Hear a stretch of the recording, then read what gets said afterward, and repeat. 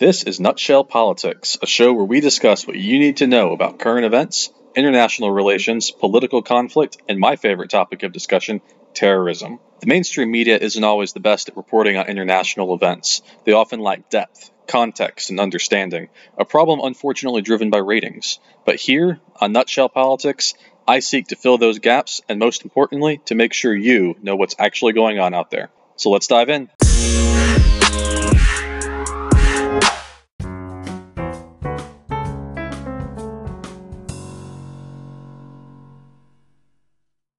Hi everyone, and welcome to another episode of Nutshell Politics. I'm your ruggedly handsome host, Justin Kinney, and I'm excited to be here with you guys for another episode. Now, this week we're going to kick things off by doing an update of some previous episodes that I've touched on, and then we're going to use that as a springboard into another episode of Peculiar Politics, where I discuss one of the more unusual oddities that existed out there in the world of international relations.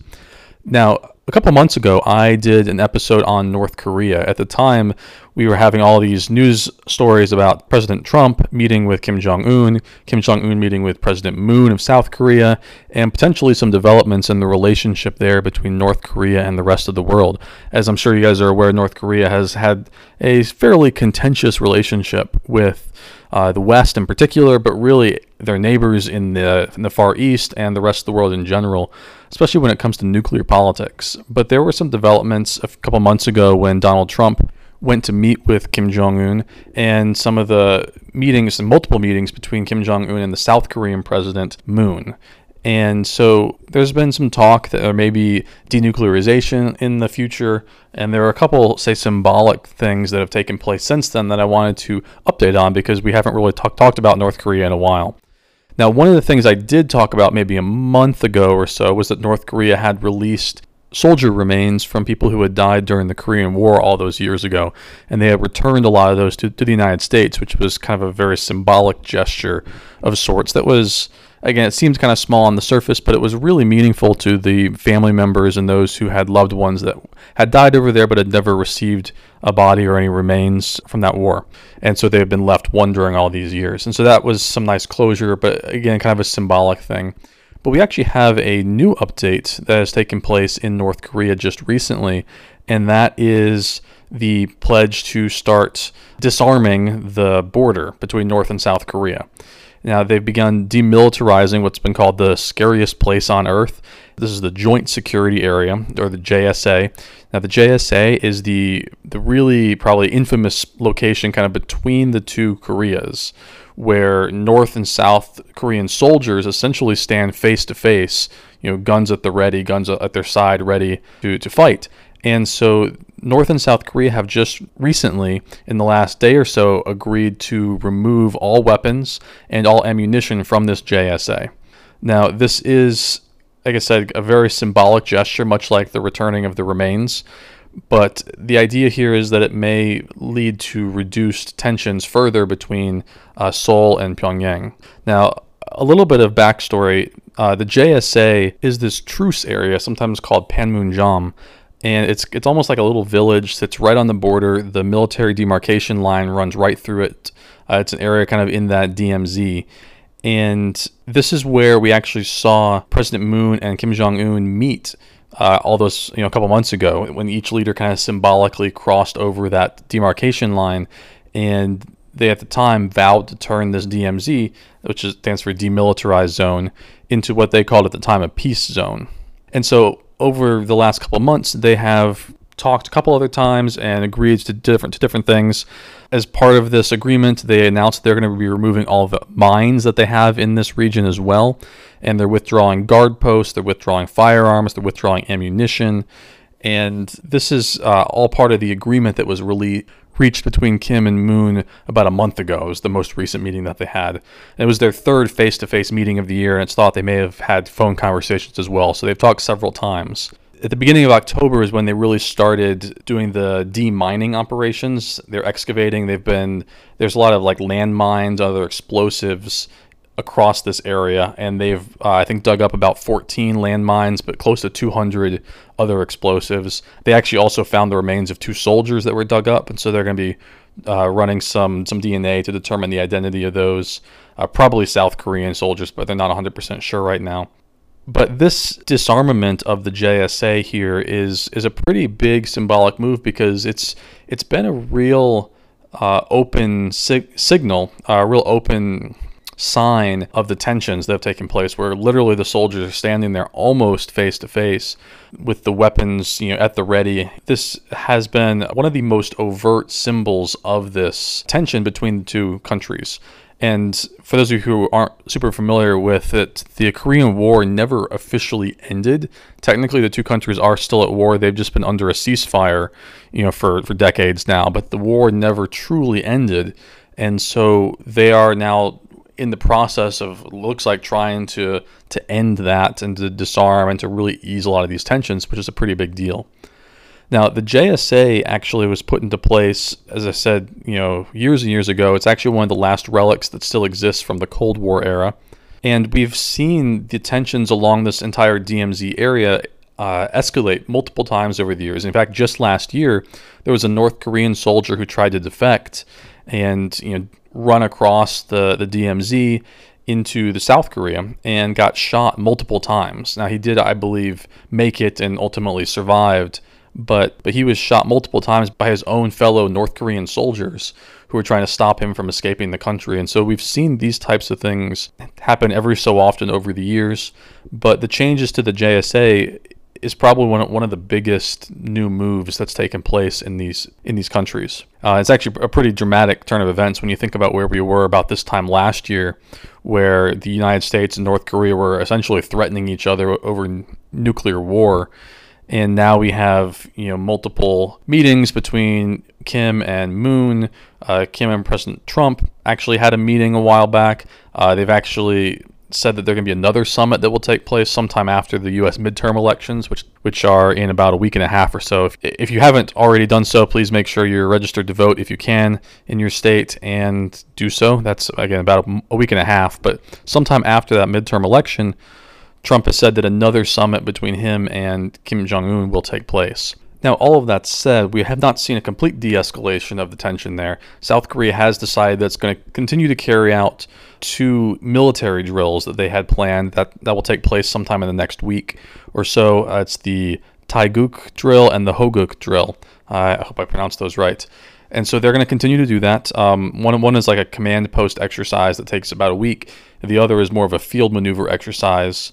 And they're going to continue to do both of those. And the idea here is they want to continue to maintain some sort of military readiness, just in case, especially in light of the fact that the big annual exercises, the ones that the United States actually joined South Korea in, called the Ulchi Freedom Guardian exercises, has been delayed.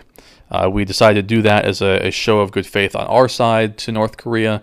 And so North Korea has responded again with a couple of these kind of small symbolic gestures as well to try to show their good faith. Now, we've also seen, though, North Korea has not exactly stepped back in other areas. Just recently, they were caught using cryptocurrency scams to try to bypass U.S. sanctions and gain funding for their overall regime. They've been doing various cyber attacks on Bitcoin exchanges. Now, I don't pretend to be an expert on Bitcoin at all, but I do know that it's a good way that North Korea has been trying to help financially support its regime.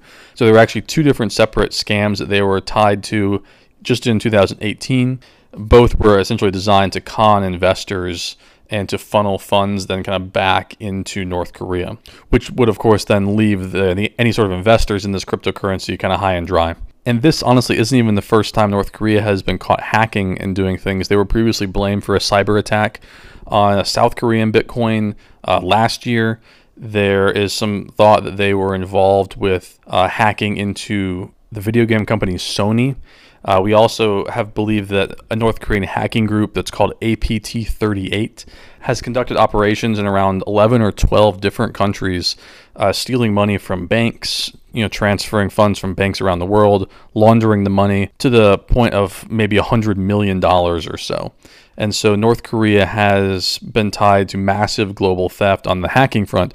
And so while they do seem to be backing off some of the tensions along the border with South Korea, they have continued their cyber attacks and cyber spying and hacking around the world. So despite the kind of signs of a break in the historically tense relationship between Washington, D.C., Pyongyang, and Seoul, North Korea has been accused, I should say, I guess, of being one of the most dangerous and one of the most effective hacking teams that exist in the world. And it's actually thought, too, that $100 million was on the low end, that they had tried to steal over $1 billion, but obviously only got away with a fraction of that. And that's over the last several years, too. So this isn't a brand new thing, but it was just recently caught and pointed out, but had been taking place since at least 2014. Now, I wanted to use all of these updates on North Korea to launch as kind of a springboard into another short episode of Peculiar Politics. If you remember, I did a Peculiar Politics episode maybe a month or so ago where we talked about Liechtenstein and some of the odd military things that have taken place with them over the years. But North Korea is a very unusual country in and of itself, and I thought it'd be worth kind of touching on one of the stranger elements of their regime that have just taken place in the last couple of years or so. And that is the idea of the North Korean clocks.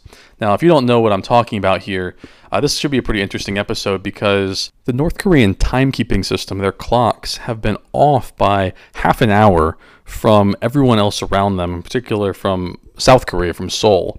And this has only been since 2015, and that's because they were using something called Pyongyang time. Now, before I get into what that is and why they did it and why they are a half hour off as opposed to traditional time zones being a full hour, I want to back up just for a minute and talk about time zones and how we got them in the first place, because this is actually pretty important. I won't spend too long on this. I know time zones isn't the most popular or interesting topic in the world, but I think it's important to understand where we got them in the first place. So prior to the existence of clocks, before they were invented, mostly we marked the time of day using what's called solar time, which essentially you can think of as the time on a sundial. But the problem is that varied for every location. It was dependent very much on your longitude at the time. And even when you had these kind of mechanical clocks, each city had their own kind of version of local mean solar time, is what they called it. And so this meant that times would vary city to city, and there was no real standard. Now, in 1675, Greenwich Mean Time was established, mostly to help mariners determine longitude at sea. And so they used Greenwich Mean Time as a standard reference. But even during this, each city across England, where Greenwich is, kept a different local time, and so this caused all kinds of problems. And local solar time really became much more inconvenient as things like train systems popped up, rail transport, and telecommunications. And so the use of time zones was invented so that nearby cities could maintain a shared standard for timekeeping. Now, the first real adaptation or adoption of standard time was in 1847 in Great Britain, and it was by railway companies, so trains. And they invented this thing called railway time. And so it was, again, a standard time that was used for trains. And it kind of caught on, and the United States did it. New Zealand adopted a standard time that was used throughout the country in the 1860s. And American railway systems actually started to adopt this around that same time. There was a man by the name of Charles Dowd who wanted 1 hour standard time zones for American railroads in the 1860s. And so he proposed, 4 time zones for the United States. And while his system specifically that he wanted was never adopted, a similar system that incorporated Canada into it as well was inaugurated in 1883 in November. And so you had 4 different time zones. If you look at a map of this time zone, they were quite different from what we think of them today. But essentially, these time zones really caught on across the United States. And so within about a year or so, about 85% of all the major cities were using a standard time, depending on what time zone they were in. Now, the big exception to this was the city of Detroit. Detroit is kind of about halfway between Eastern time and Central time. And so they actually kept local time, like local Detroit time, until the 1900s. But that's what happened in the United States. Now, globally, the first idea to conceive of a kind of worldwide system of time zones was an Italian man by the name of Enrico Filipanti. Now, he introduced this idea back in the 1850s, and he wanted 24 hour-long time zones. He called them longitudinal days, and that would circle the globe, which again I think makes a lot of sense.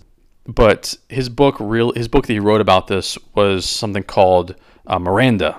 I don't know why he called it Miranda or why it has an exclamation point in the title, but his book really didn't get any sort of attention whatsoever during his lifetime. It was only after his death that anybody started to catch on to it. Now, in the 1870s, there was a Canadian man by the name of Sandford Fleming, who proposed a very similar system of time zones. Now, his first idea was that kind of global 24-hour clock. And over the next 20 years or so, we saw the world start to adapt to this idea of time zones. Now, this was kind of a very tricky time period, as states, countries, cities all started to adopt at different times. But by about 1900, almost all time on Earth was in the form of some sort of time zones.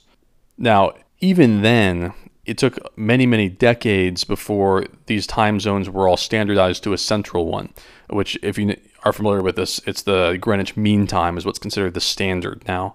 And so by 1929 or 1930 or so, most of the major countries had adopted these, and most of them were adhering to this standard offset from Greenwich Mean Time, as in how many hours ahead or how many hours behind they are from Greenwich. Now, today, pretty much all nations use standard time zones for secular purposes, but there are some exceptions to this.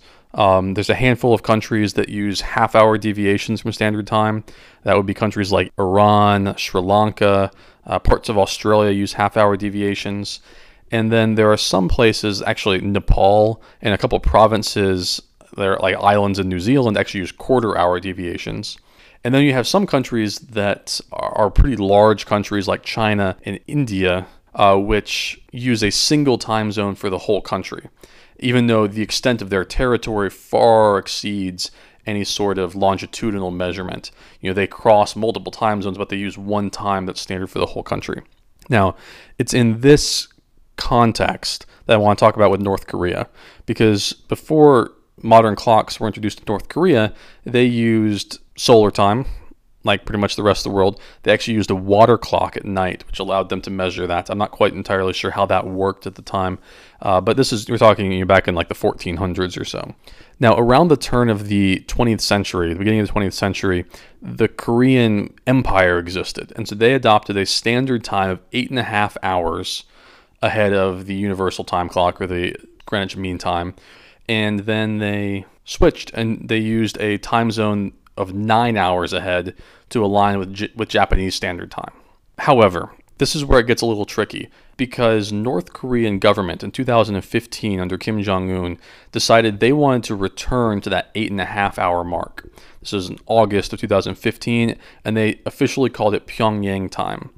Now, mostly the reason for this is because the government of North Korea decided that they wanted to break from what they called imperialism. And so essentially it was kind of a screw you to South Korea, saying we don't want to be on the same time that you are. And so they set their clocks back 30 minutes in 2015.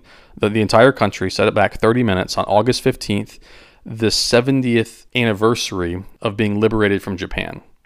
And so Kim Jong-un essentially saw this as a reset back to what the time in North Korea was at the time, the Korean Empire, before Japanese colonization. So they're doing this as kind of an anti-Japanese thing. They want to celebrate the Korean tradition, where they said that 5,000-year history of being Korean Empire, the Korean nation, and that the Japanese imperialism, the Japanese occupation, essentially wiped that out, and they're trying to return to that. Now, this is also on the heels of the idea that North Koreans actually don't operate on the same calendar as the rest of the world either. They have their own calendar. They don't count from the birth of Christ like most modern nations do. They count from the birth of their founding leader, Kim Il-sung. And so they use the Juche calendar, or the Juche calendar, and that is essentially counting from 1912. And so that would make this year, what would this be? We're 2018, so we would be the year Juche 106. And so in addition to having their own calendar that the rest of the world doesn't follow, they also then, in 2015, started using a different time system. putting Pyongyang half an hour behind both Tokyo and Seoul. Now, this did cause some problems. There were issues with inter-Korean exchanges, economic trade, those sorts of things. And there was even some talk at the time that Seoul might follow suit to try to move its time zone back. It actually was set at 8.5 hours for like a 7-year period in the 50s before they decided to realign with Japan to make them a little bit more standardized. And so there have been proposals even in South Korea to change this, but South Korea never did. And so North Korea was kind of on their own. They were operating on a completely different calendar, completely different time than anyone else around them. And again, as I said, it was kind of a screw you to Japan, screw you to South Korea, that they wanted to be different. But what's happened is in 2018, back in April, I believe this was shortly after meeting with President Moon, North Korean leader Kim Jong-un announced that his country would realign their clocks with South Korea.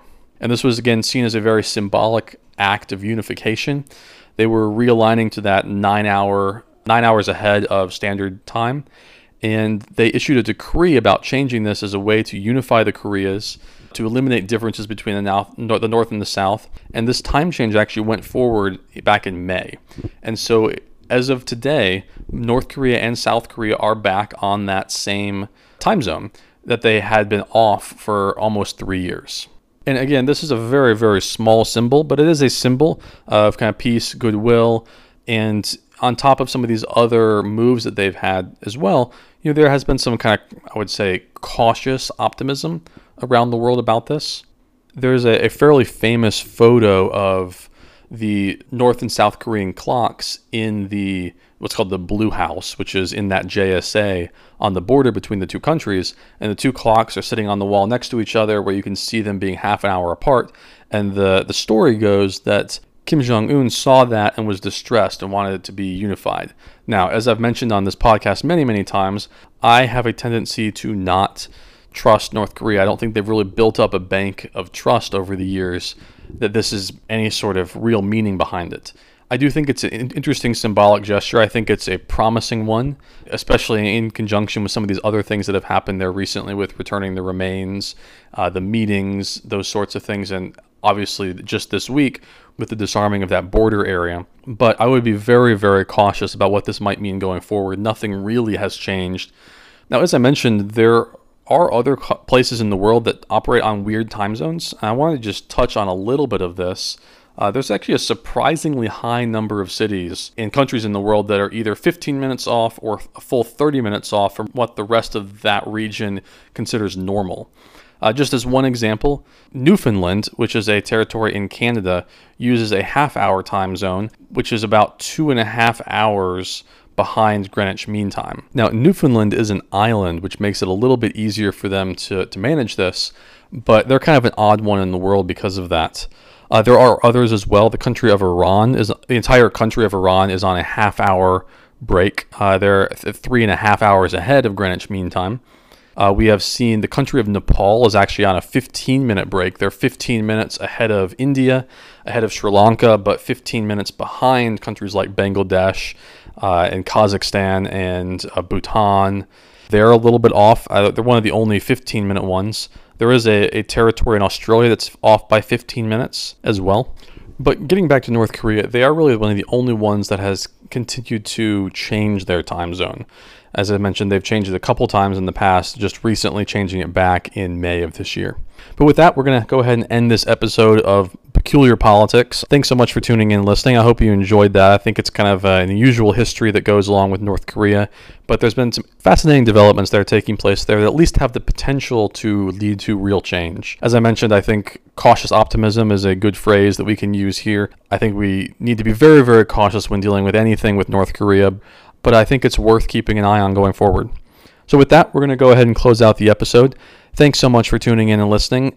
As always, please find me on Twitter. My username is JustinR_Kinney. Find me there, follow me. We can continue that conversation. You can also find me on Facebook at J. Robert Kinney. It's the name I write fiction novels under. I actually have a new fiction novel that will be coming out probably in the next month or so. It's going to be called Splintered State. This is the first time I'm announcing this on the podcast. That it was officially decided. I'm actually working on book cover designs right now. They should be decided within a week or so. And then the release of the book should come out probably sometime in November if all goes well. But I'll keep you guys updated on that. In the meantime, check out my previous book, Precipice. It's on Amazon, also under J. Robert Kinney. And I'll let you know when Splintered State is ready to come out as well. So you can find that too. If you are at all interested in helping support me, support this podcast, or advertising on the podcast, please check out my Patreon account or contact me directly, and I would be happy to talk with you more about that possibility. But until next week, this is Nutshell Politics. My name is Justin Kinney, and I'm out in 3, 2, 1.